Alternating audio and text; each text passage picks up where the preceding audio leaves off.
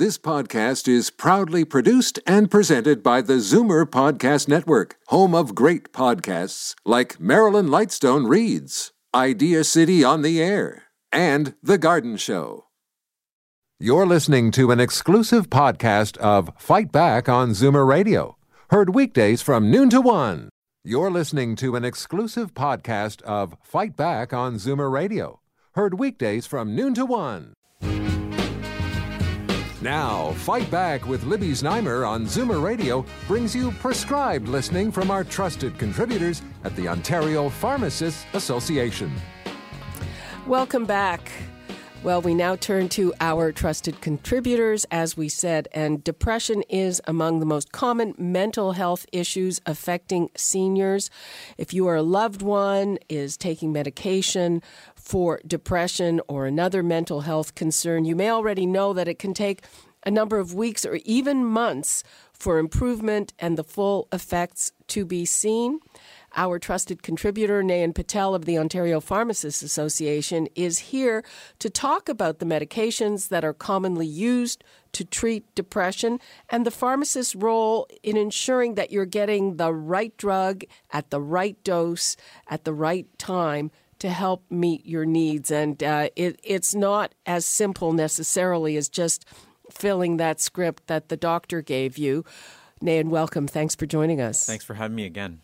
Okay, well, let me give the numbers out again because I'm sure people have questions about this and about other pharmaceutical issues.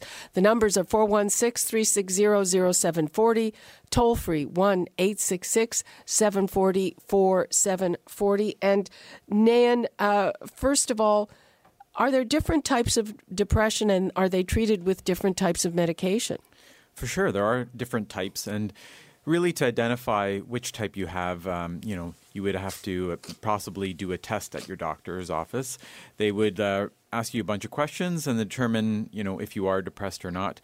And I think the important thing to remember is that you have to go to the doctor. And you have to recognize that perhaps you are depressed or perhaps that a loved one is depressed and maybe that you can encourage them to seek some help. That's part of the whole thing when you're depressed is that you don't want to do anything about it. Quite possibly. You're not motivated. So there's lots of different symptoms. Just besides feeling sad or feeling down, you could have other symptoms. Like you could have sleep problems. You could have loss of interest in work or not feeling like going to school or skipping a lot of the activities that you might do with friends. Or you might feel useless or hopeless. So those are some of the things that, aren't normal and that you should probably look into whether you are depressed or not. And it can be physically painful as well, right?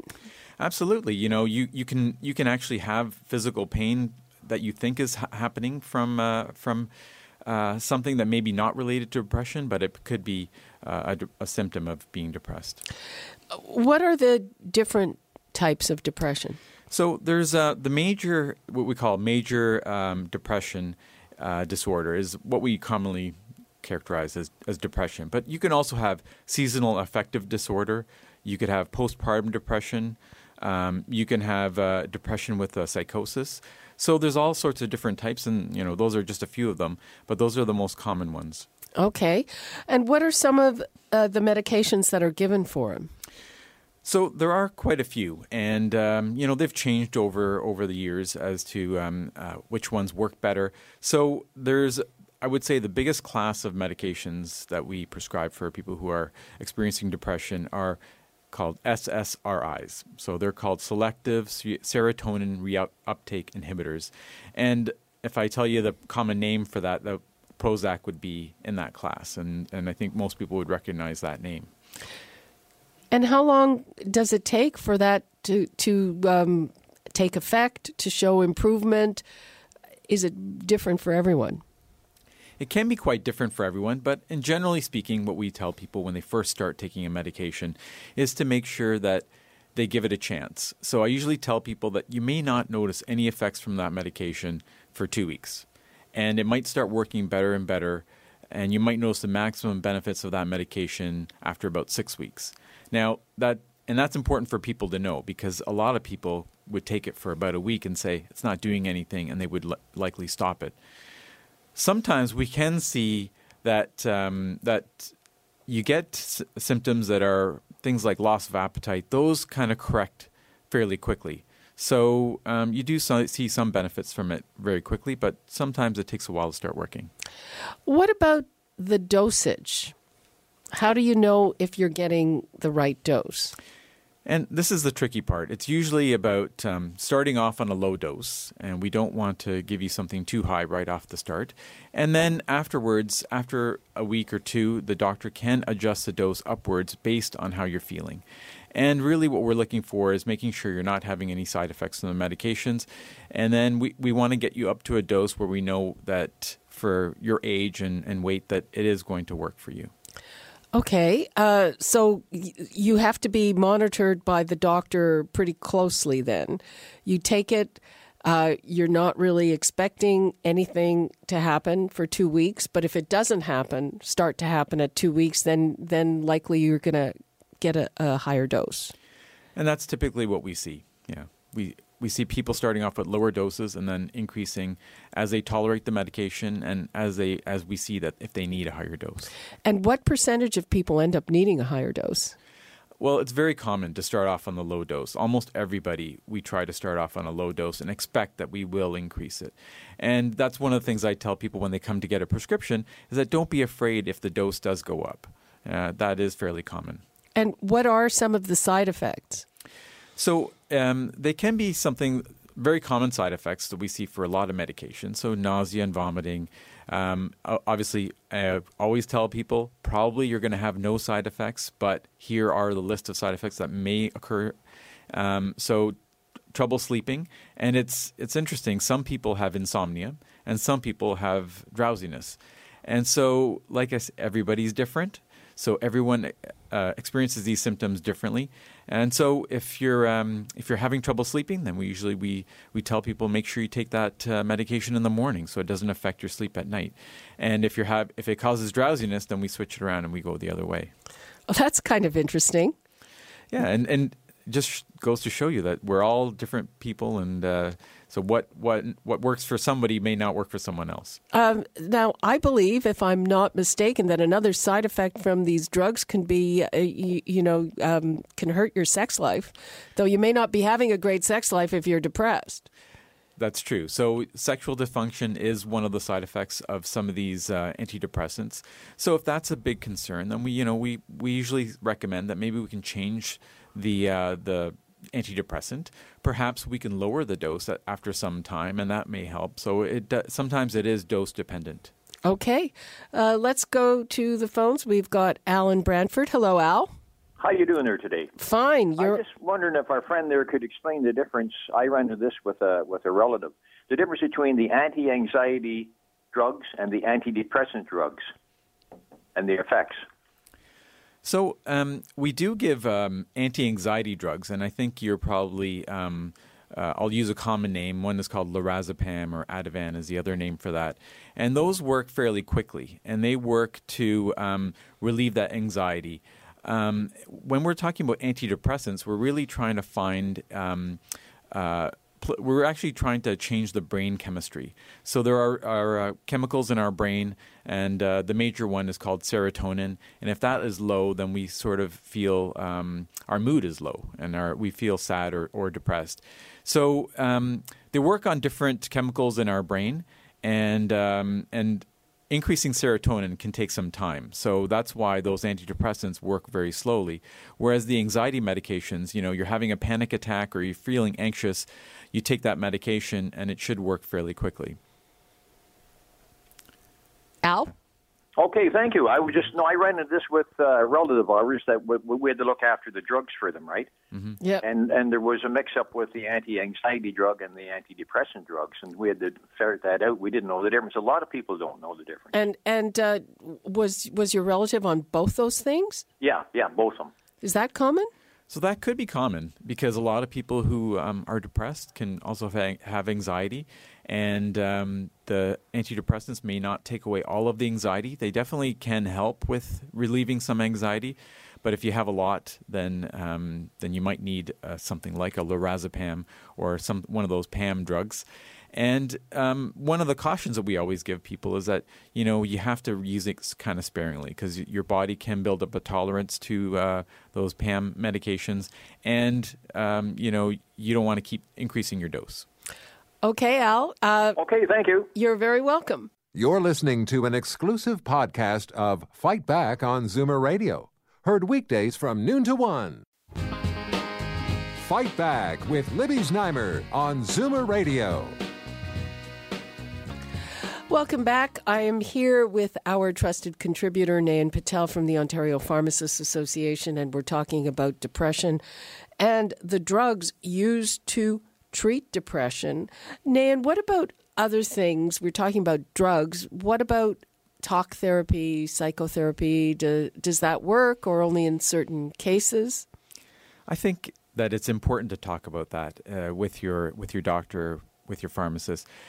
I think talk therapy is so important, and I think overlooked by a lot of people.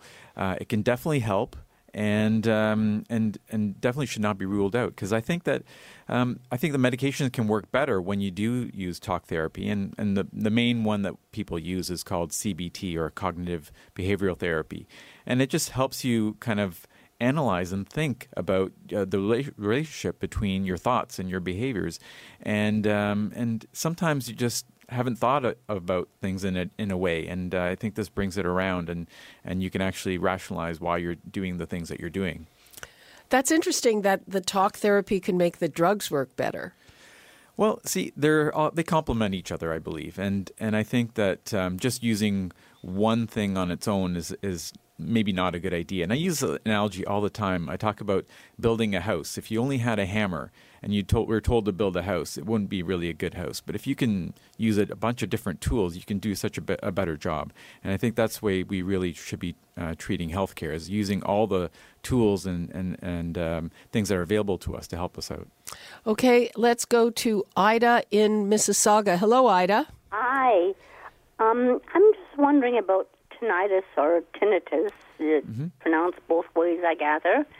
I'm getting mixed messages, and I've been on the internet so much about it, but I'm hearing that tinnitus can be caused by anxiety.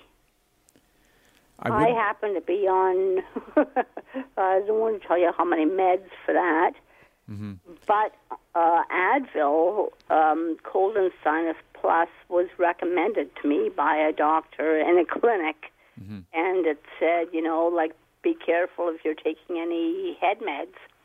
Yeah. Before we answer that question, and Ida, thank you very much for the question, let's just define what tinnitus is, because it can drive you nuts. Oh, yes. So it's doing very well at doing that. It's a ringing in your ears, correct? Yes. Yeah. Yeah. So, and it actually started off with my ears feeling like they were exploding. Yeah. And I found that if I took extra clonazepam, that it helped. But then the exploding stopped, and then I got this ringing.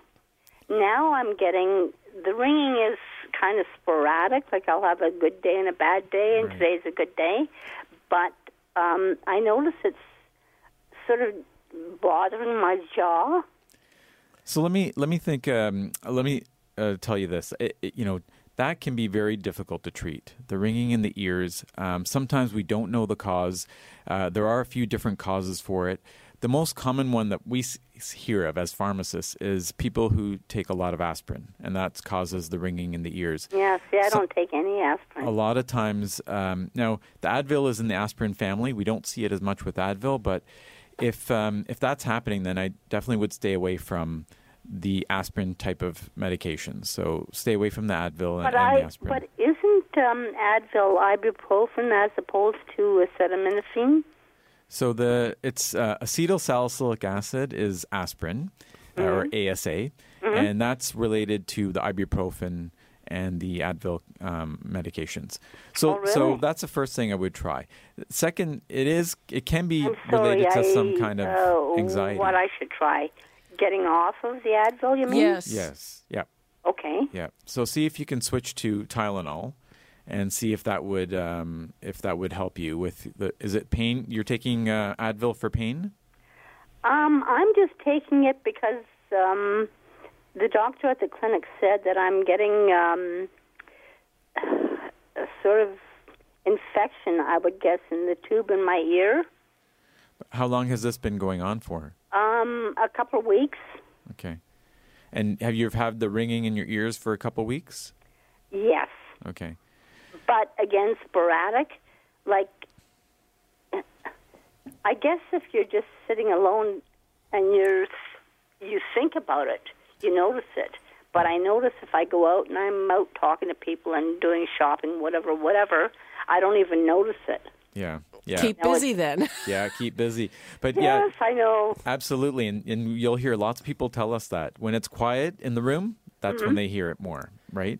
And it's just because of how your body, how your ears, hear type of thing. So. But your question asked to me was, do I feel pain? And I wasn't feeling pain until recently. Okay. I'm going to say the last couple of days, and it's kind of going down into the jaw. So maybe I could should switch to Tylenol 3. You can switch to extra strength Tylenol, but actually speak to the doctor about them looking into the ear problem, right? Because that might be a concern. Okay, thank you. Thanks. So that's interesting. I know people who've had tinnitus, and it's this ringing in your ear, and it's terrible. And it's hard to get rid of. So, is that related to depression, or is it?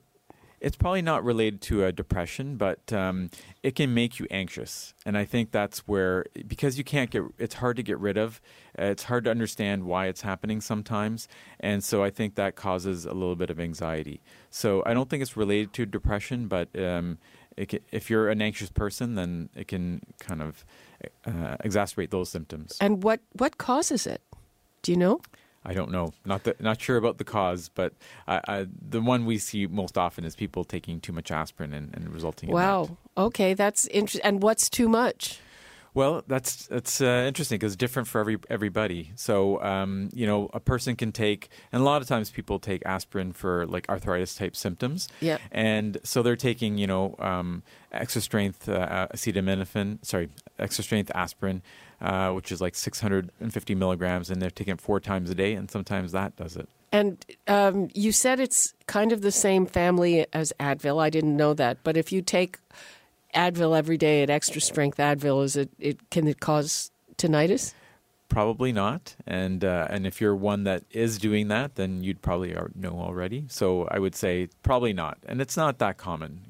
Even some people who take aspirin 4 times a day never have that issue. Okay. So let's get back to the medications for depression. It's winter. I'm looking outside, and yay, there's sunshine today, but we went through a big patch of gray, and that, I would think, would exacerbate seasonal affective disorder. It's basically a lack of light. Right. So when we're not exposed to enough light, our body doesn't produce as much of this brain chemical, and so we can become depressed, especially in the winter months. One of the treatments for that is light therapy, and you can buy these, they call them SAD lights, and you can buy them in the pharmacy and set them up on your desk and put them on while you work, and it actually does really help. So that's really a great treatment. You're not taking any medications, and it can really change your mood. And do you recommend, should people just come in and buy this special light, or should you consult with a doctor or a pharmacist before you do that? I think you can definitely come in and talk to the pharmacist. They can, run through a few questions and to find out whether it could be effective for you. I don't think there's any harm in using it. We have one in our store, and it's on display. It's on a lot of the time, so I don't think the staff really, mind it. I think it helps. So go ahead. You can try and use it. It can be quite costly. I think they do run from $100 to $200, maybe even $300. So depending on the brightness, but definitely worth a try if you want. Okay. Let's take a call from Glenn in Pickering. Hello, Glenn. Hi, how are you this morning? Fine. How are you? I'm all right. I've dealt with depression, oh my gosh, it's got to be 30 or 40 years, I guess. Wow. And I had it so bad that I would curl up in a fetal position, if you can believe that. Mm-hmm. And I went through many different medications. And at the present time, I'm on Paxil and have been for the past 10 or 15 years. Is that still viable? Is that a good choice? It's a fine choice, and especially when you know what's working for you. Yeah, it seems to be, yeah. Yeah, and there are a lot of doctors, and I'm of the same thinking. If it's not broke, don't try to fix it. Exactly, if it's working. If it's working. Yeah, it seems to be. I'm a heck of a lot better than it was 30 years ago. Yeah. And you're right. There's some people. It's about the brain chemistry. If your brain does not produce enough of serotonin, then it's just like a person taking thyroid medicine. If your thyroid gland doesn't produce enough thyroid hormone, you need to take something. Yeah. And it was mentioned this morning, but it sure screws up your sex life. Yep. Yeah. Mind you, I'm 77 years old, so maybe that's not causing it. Well, there's nothing wrong with having a good sex life at 77. That's right. And if it is a concern, then that's definitely you should bring that up with your doctor. Oh, I have many times. And but what does he or she tell you? Well, I've had also a quadruple bypass, and I think at my age it's a little dangerous for me to take the thing about sex very seriously. Well, I'll lead you into another subject, no doubt. Okay, then, Glenn. We're glad to hear that this medication has been working for you for so long. What is the next drug up from Paxil? Would it be Prozac? Well, Paxil and Prozac are both in the same family. Okay. If there was an issue and they wanted to change your treatment, right. They can try a different class of medications. So there's one called SSNRI, and so that might be an option too. Something like Effexor. As you say, if it's not broke, don't try to fix it. That's what I think. Yeah. Okay. Yeah. Okay. Thank you very much, folks. Thanks, Glenn. Bye-bye. Bye-bye. Okay, we're heading into the home stretch. I think we're going to have time for one more call, but that's interesting. If it ain't broke, don't fix it. Once you get to a medication that's working for you, then stick to it. Maybe you don't need the new stuff. Yeah, the new stuff is sometimes not better. And so, and why experiment if something's working for you? Okay, though he did say he had, it's not good for his sex life. That might be a reason to experiment with something else. And that would be a choice that, you'd have to make for yourself. So if you wanted to, if that was really a problem that you wanted to address with your doctor, then you can make that call and ask the doctor to find something that might work better for you. Okay, we're heading into our last few seconds here, Nan. What would you like to leave us with? Well, I think the main thing is that if you have a loved one or you yourself are think you might be depressed, don't be afraid to seek help and see the doctor. I think a lot of times we don't understand, and if you've never experienced depression, then you might think that it's just because I'm choosing not to be in a good mood, or I'm choosing to be sad. And a lot of times it's not. And if it keeps going, then, definitely you should seek some help. Okay. And while you're going through the help and getting your medication, talk to your pharmacist. They can help you understand what's happening. Nayan Patel, trusted contributor from the Ontario Pharmacists Association. Thanks so much for being with us. Thanks for having me. You're listening to an exclusive podcast of Fight Back on Zoomer Radio. Heard weekdays from noon to 1. You're listening to an exclusive podcast of Fight Back on Zoomer Radio. Heard weekdays from noon to 1. You're listening to an exclusive podcast of Fight Back on Zoomer Radio. Heard weekdays from noon to 1. This podcast is proudly produced and presented by the Zoomer Podcast Network, home of great podcasts like Marilyn Lightstone Reads, Idea City on the Air, and The Garden Show.